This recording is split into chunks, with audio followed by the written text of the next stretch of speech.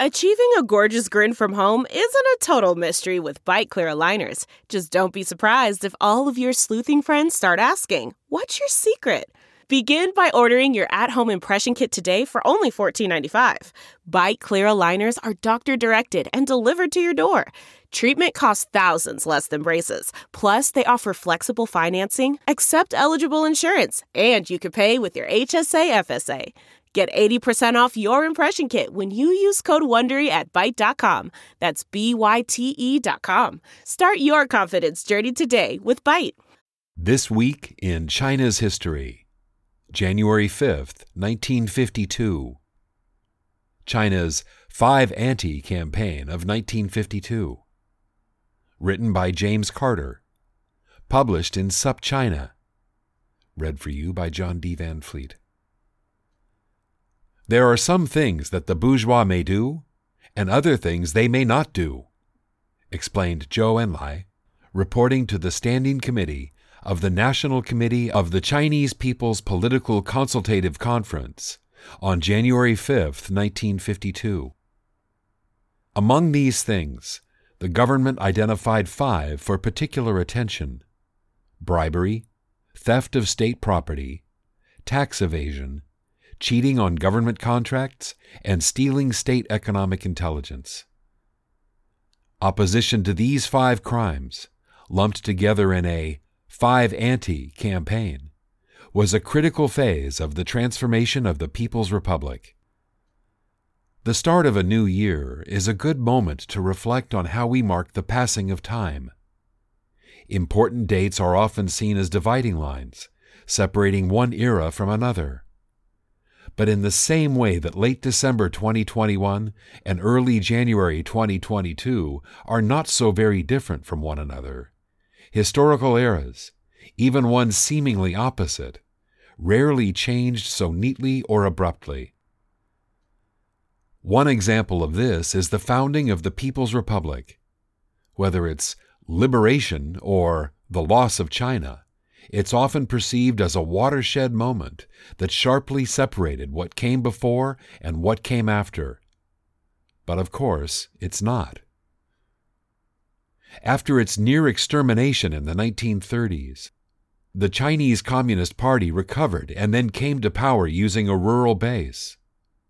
Agrarian reforms had been its foundation, leveraging Mao Zedong's deviation from orthodox Marxism by suggesting that the peasants, rather than an urban proletariat, could be the foundation of a communist revolution.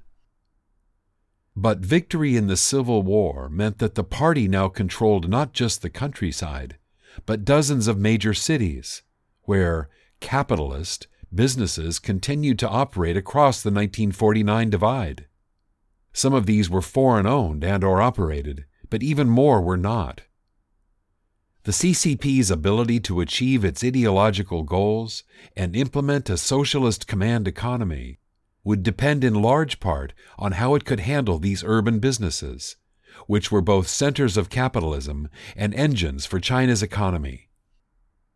Given the enormous challenges facing the party in rebuilding a country that had been almost constantly at war for nearly a century, it's perhaps predictable that addressing the role of Chinese business owners was not the top priority.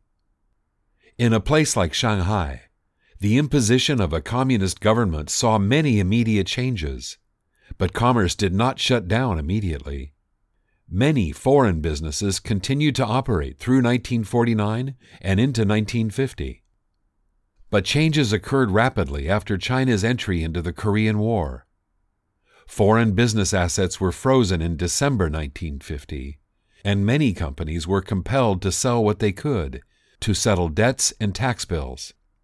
Although many thousands of foreigners were in China when the People's Republic was founded, by 1951, few remained. But while removing foreigners from China was a vital part of the CCP's program, their numbers were tiny compared to how many Chinese might potentially be capitalists, or part of the bourgeoisie. More insidious in the party's framing than the foreigners who had been profiting off China were the Chinese who had worked with the foreigners before the communist takeover and now presented themselves as loyal to the People's Republic. The Five Anti campaign is almost always discussed in conjunction with the Three Anti campaign, which was launched a few months earlier. Both campaigns targeted corruption and economic malfeasance, with the Three Antis aimed at misconduct among government officials.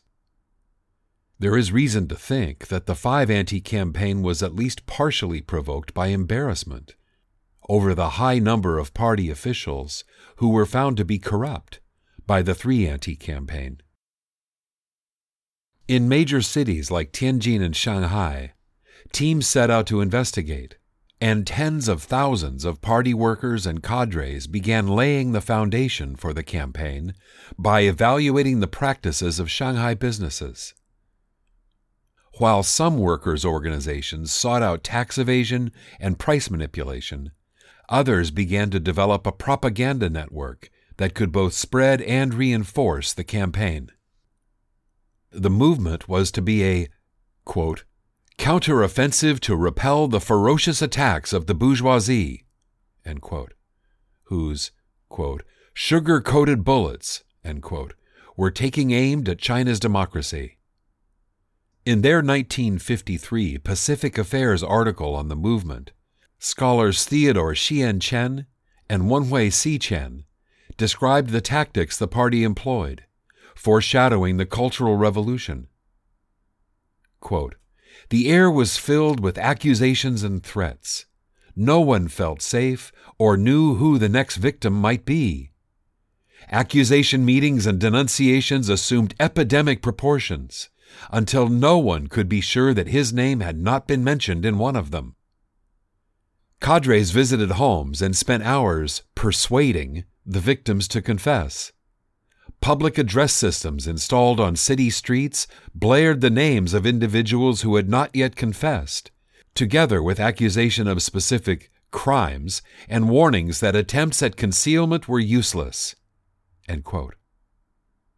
The combination of specific accusations with the suggestion that more information remained to be revealed left people scrambling to confess without knowing what they were being accused of.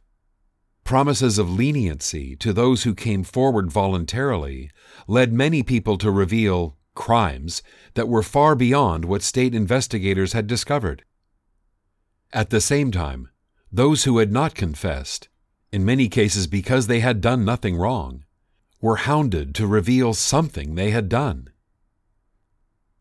The campaign was particularly effective, or malicious, because of the breadth of the categories being investigated and the vague definitions of what constituted a crime.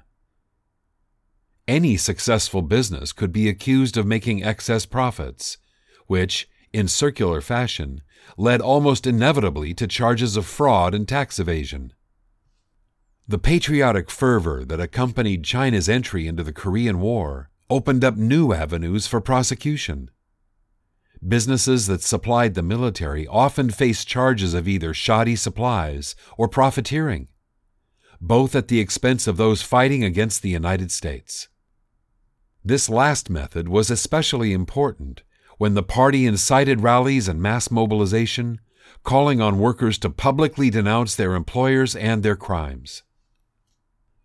At the height of the movement in Shanghai, more than 50,000 cadres were working to promote the campaign.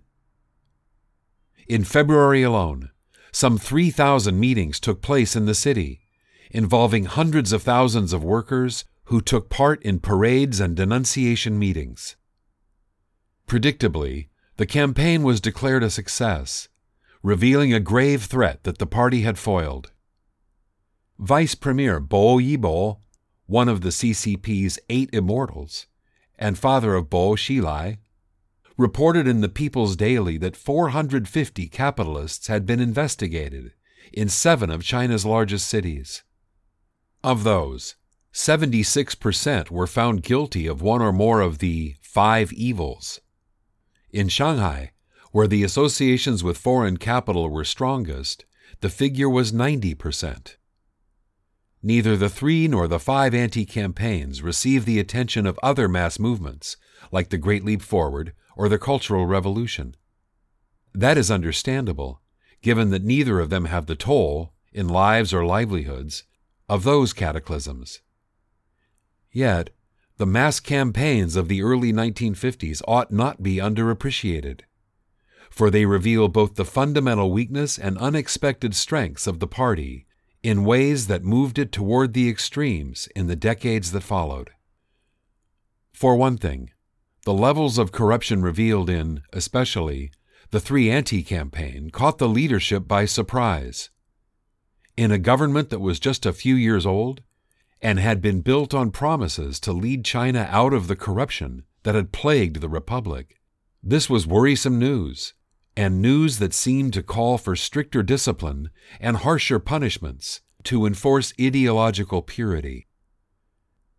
The success of the movements, together with the unexpected and unexpectedly effective fight against the Americans in Korea, bolstered the leadership's confidence in its ability to mobilize China's population.